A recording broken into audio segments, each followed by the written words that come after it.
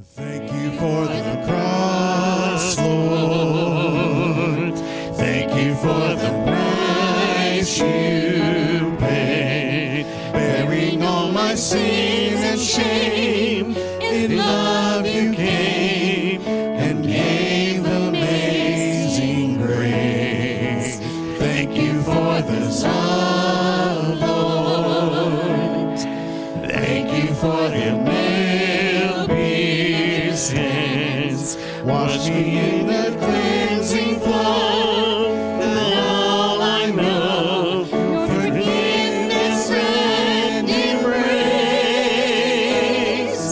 Worthy is the Lamb seated on the throne. Crown you now with many crowns. Victorious,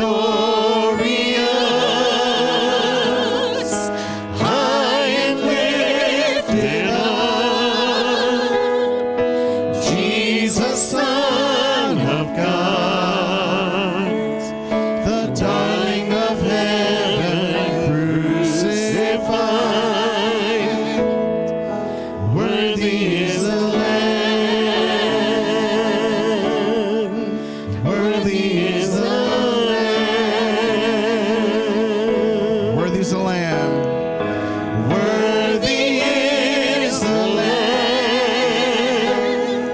seated on the throne.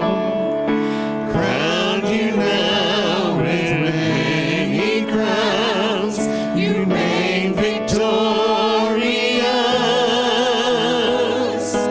high and lifted up. Jesus, Son of God, the darling of heaven, crucified. Worthy is the Lamb,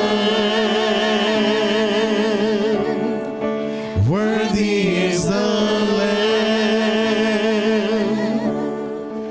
worthy is the Lamb.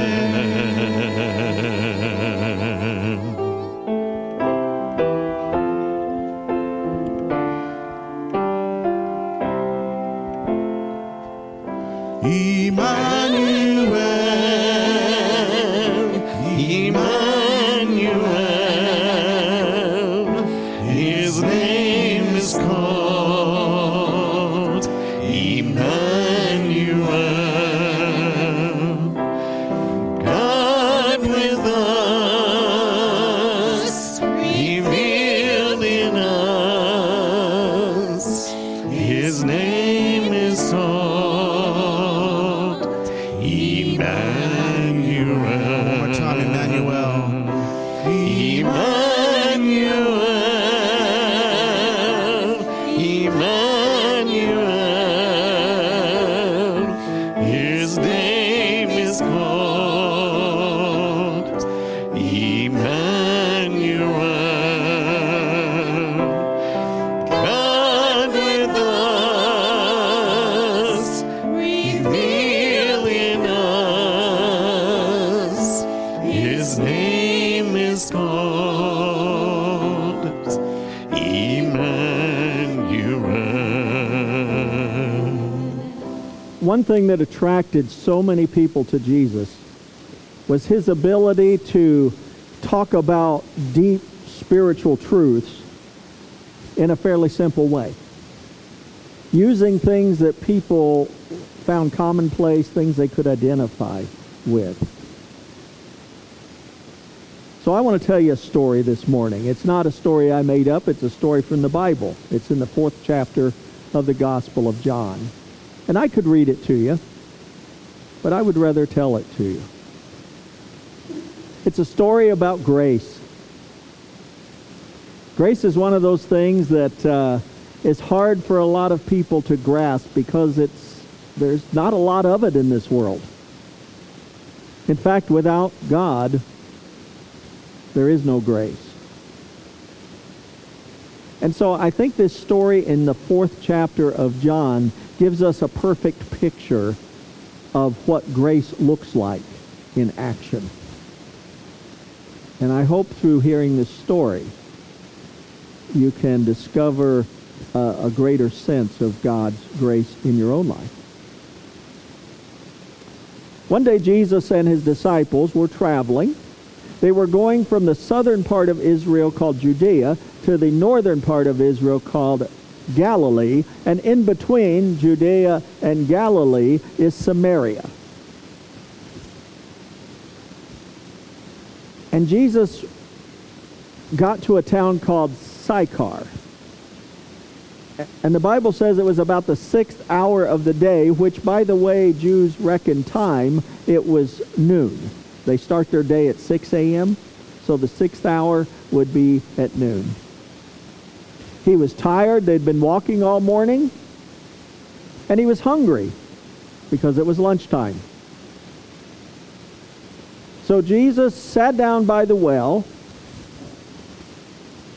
and sent his disciples into town to get some food.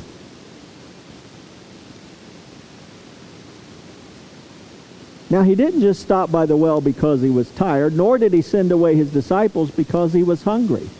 He did it because he had a divine appointment with a woman who was about to come to draw some water from the well. I want you to think for a moment about that phrase, divine appointment. What that means is that God is orchestrating some connection in your life with another person that he wants you to have. I can't tell you how many times someone's been on my mind, someone's on my heart, maybe I'm praying for that person, and then I'll go to the grocery store, and who should I run into? That person. And that gave me an opportunity to let them know, I'm thinking about you, I'm praying for you. I can't tell you how many times I've had it in my mind, I need to call somebody. I really need to connect with them. But for whatever reason, I don't. I'm busy, I keep putting it off, and then my phone rings. And who do you think it is? That person. I'm driving down the road and I'm going past somebody's house, and I have no intention of stopping. I have no particular reason to talk to that person. But I just feel this overwhelming sense, you're supposed to stop here, now. And I do. And they look at me with surprise on their face and say, how did you know I wanted to see you? And I want to say, I'm just that good. That's why. But I don't. I mean, I tell them, I don't have a clue why I'm here. I just felt the need to. And then I knew, because they needed to talk to me. See, those are divine appointments, where the Spirit of God working in us and through us and around us brings connections together that ordinarily might not happen. And that's what's happening in this story. Jesus is by the well. He sends his disciples away because he needs to have a private conversation with the person who's about to come. And sure enough, about noon, along comes a woman carrying her water jug to fill it from the well. Now, in those days, villages had communal wells. Usually just one, unless it was a really large village. They just had one well, and all the ladies would come. Now, normally, the women would come about, 9 or 10 in the morning. They would come in the cool of the day. They'd bring their water jugs, and it would be kind of a social event. The women would all come out of their homes about the same time, carrying their jugs, and they would go together to the well, and as they're filling their jugs from the bucket in the well, they would talk together. Well, how's the family? How are your grandkids doing? Normal socializing that takes place all the time. So it's a little odd that it's now noon, it's getting to be hot, and here comes a woman all by herself to the well. Well, Jesus knows why she's coming at noon alone to the well. She has a reputation. As the story unfolds, she will tell Jesus that she's had 5 different husbands, and the man she's currently with is not her husband. And while in our society today that might not cause a second look, in those times, those were serious problems. She was considered a sinner with a capital S at the front. And the other women, when she would come to the well in the morning with the other women, they would get together and she would be the object of their conversation. They looked down on her. They treated her with disdain. She felt humiliated with the guilt and shame of her sin. And finally she decided, it's just not worth it. I don't want to deal with this every day. So she would let the other woman go to the well in the morning. She would wait till noon and go alone because no one was there. Except on that day, someone was there. Jesus.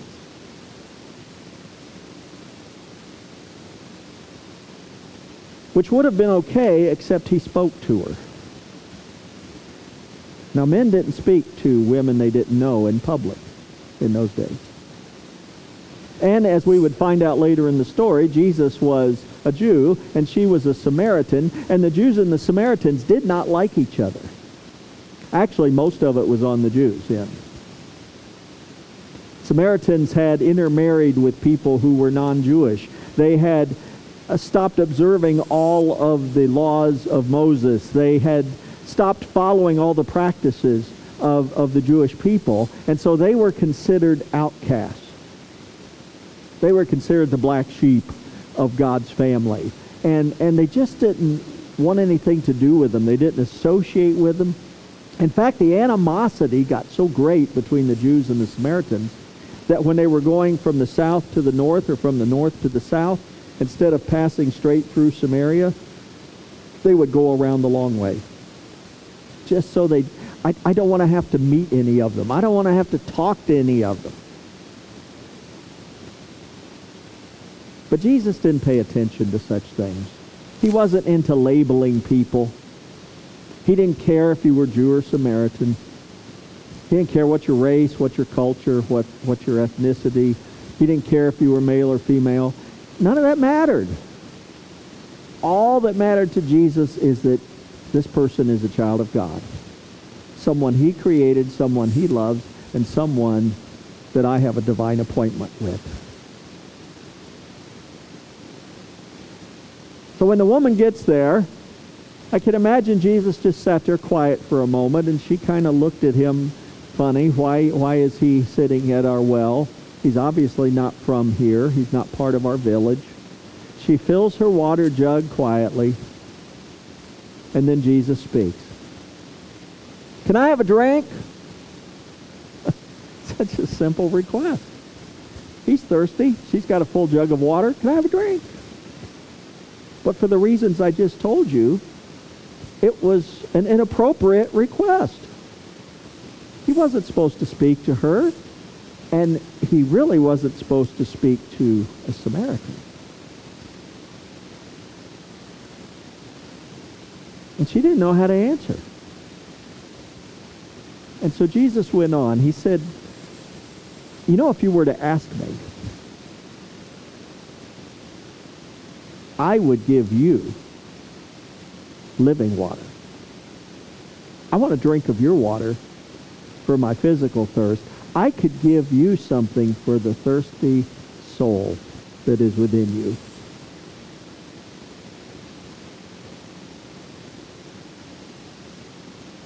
And she's not really sure what to do with that. He sure sounded like somebody that was kind of a prophet. Maybe a religious leader, maybe a priest, a rabbi. But if he were, he wouldn't be talking to me. A Samaritan woman. A known sinner. So who is he?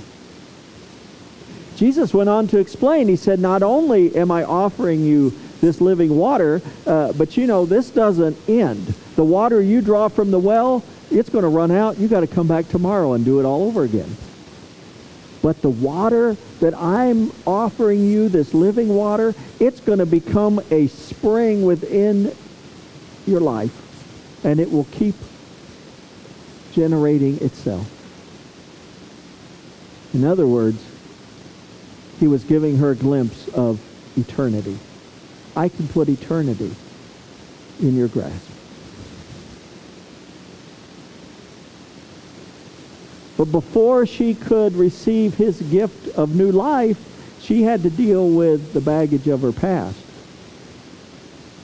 So Jesus very calmly says, well, why don't you go get your husband? He knows she doesn't have one. He knows she's had several.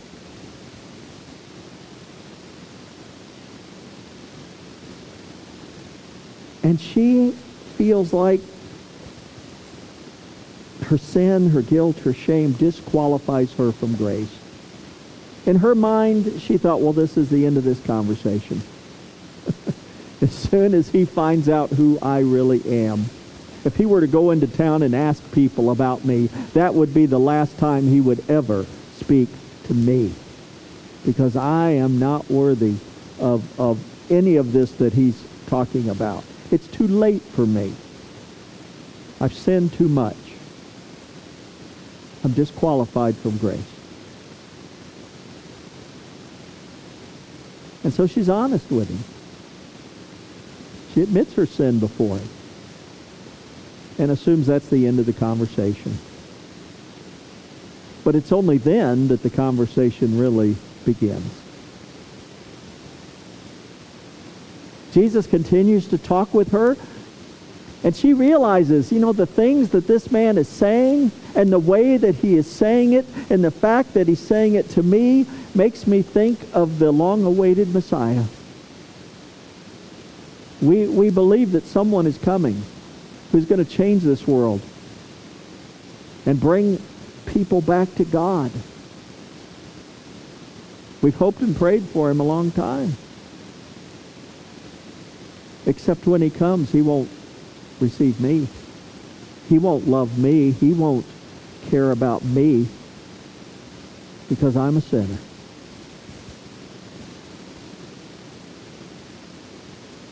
And she shares some thoughts with Jesus about the long-awaited Messiah. And she almost dropped her water jug and spilled it on the ground when Jesus looked at her with love in his eyes, and he said, I who speak to you am he.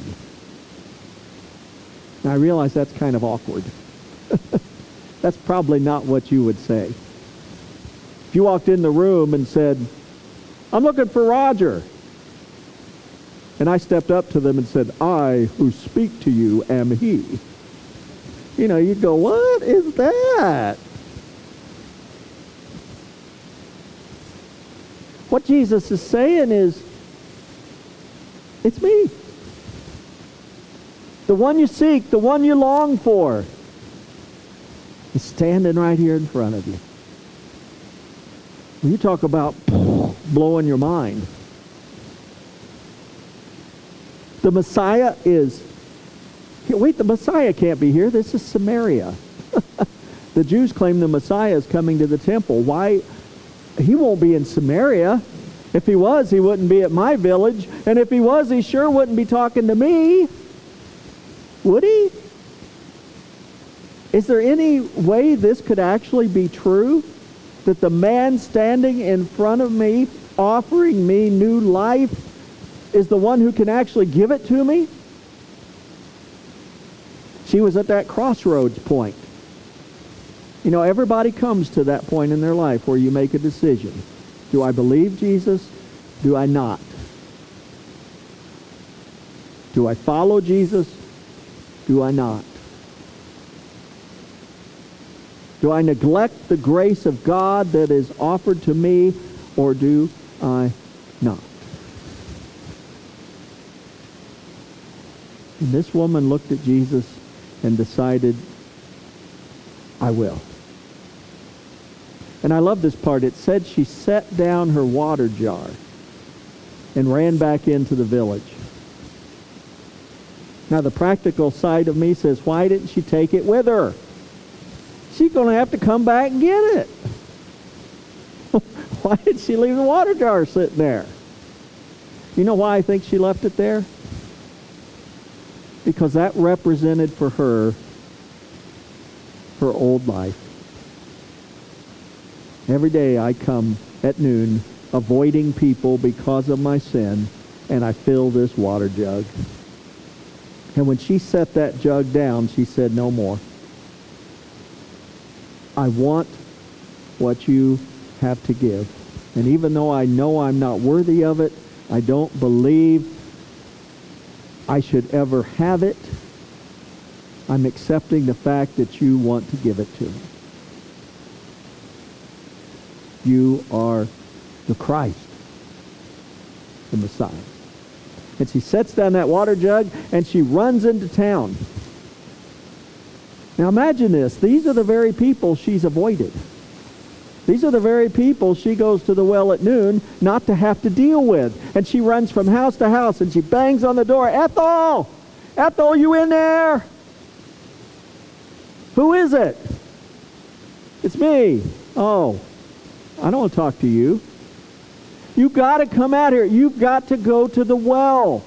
The Messiah is here.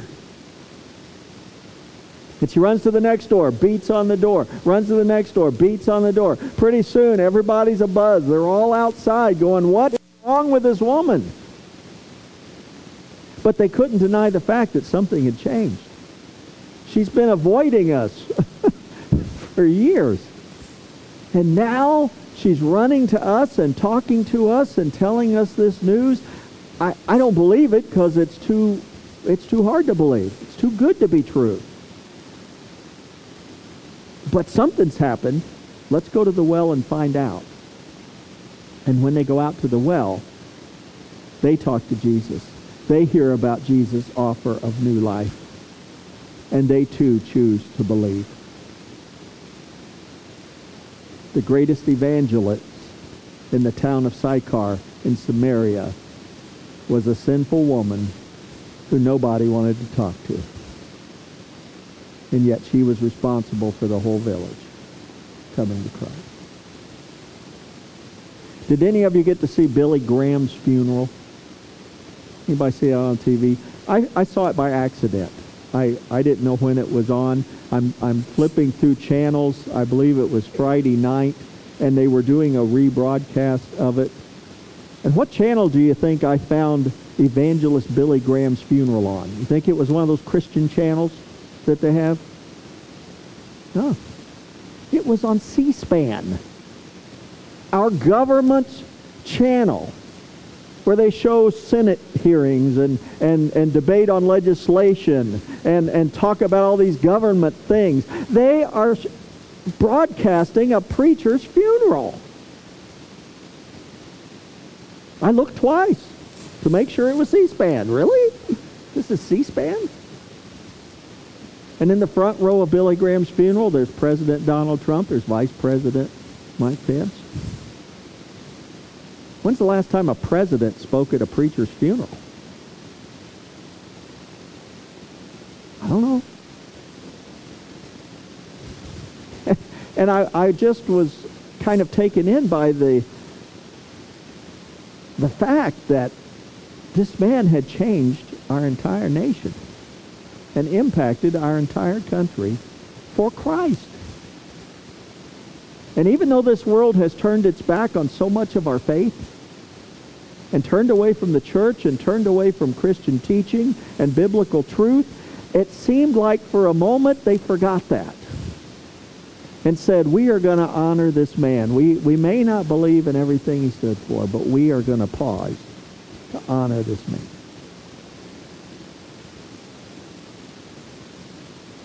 And then there was a sense of, what are we going to do now? There's not going to be another Billy Graham. The climate in this country has changed to a point that he would not be able to do now what he was able to do for so many decades. Who's going to pick up that torch? Who's going to win this world for Christ? Who's going to keep this country looking to God if it's not him? You know what the answer to that question was? We are. The church today. It's going to take all of us to pick up that mantle. We have to be willing to do what the woman at the well did. To set down our old ways of life. To allow Christ to make us new. To give us springs of living water within us. And then we have to go and let people know that Jesus Christ is Lord.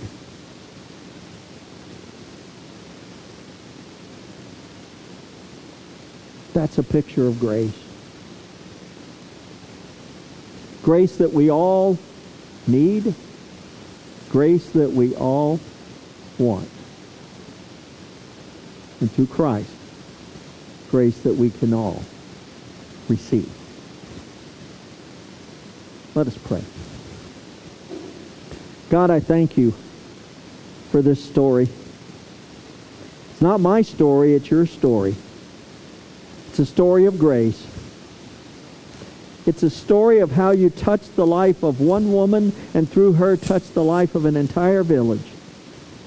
And we want that to be our story, Father.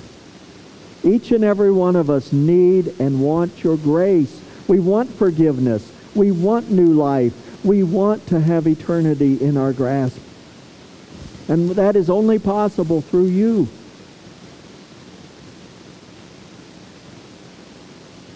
And I pray that once we've received it, once we've grabbed hold of it, once that spring of living water is alive and flowing within us, that we will not rest until we have done what Billy Graham did, that we have used every ounce of our strength, of our energy, every bit of our resources and abilities to let the world know that you who speak to us am He, that you are the Christ, the Son of the living God.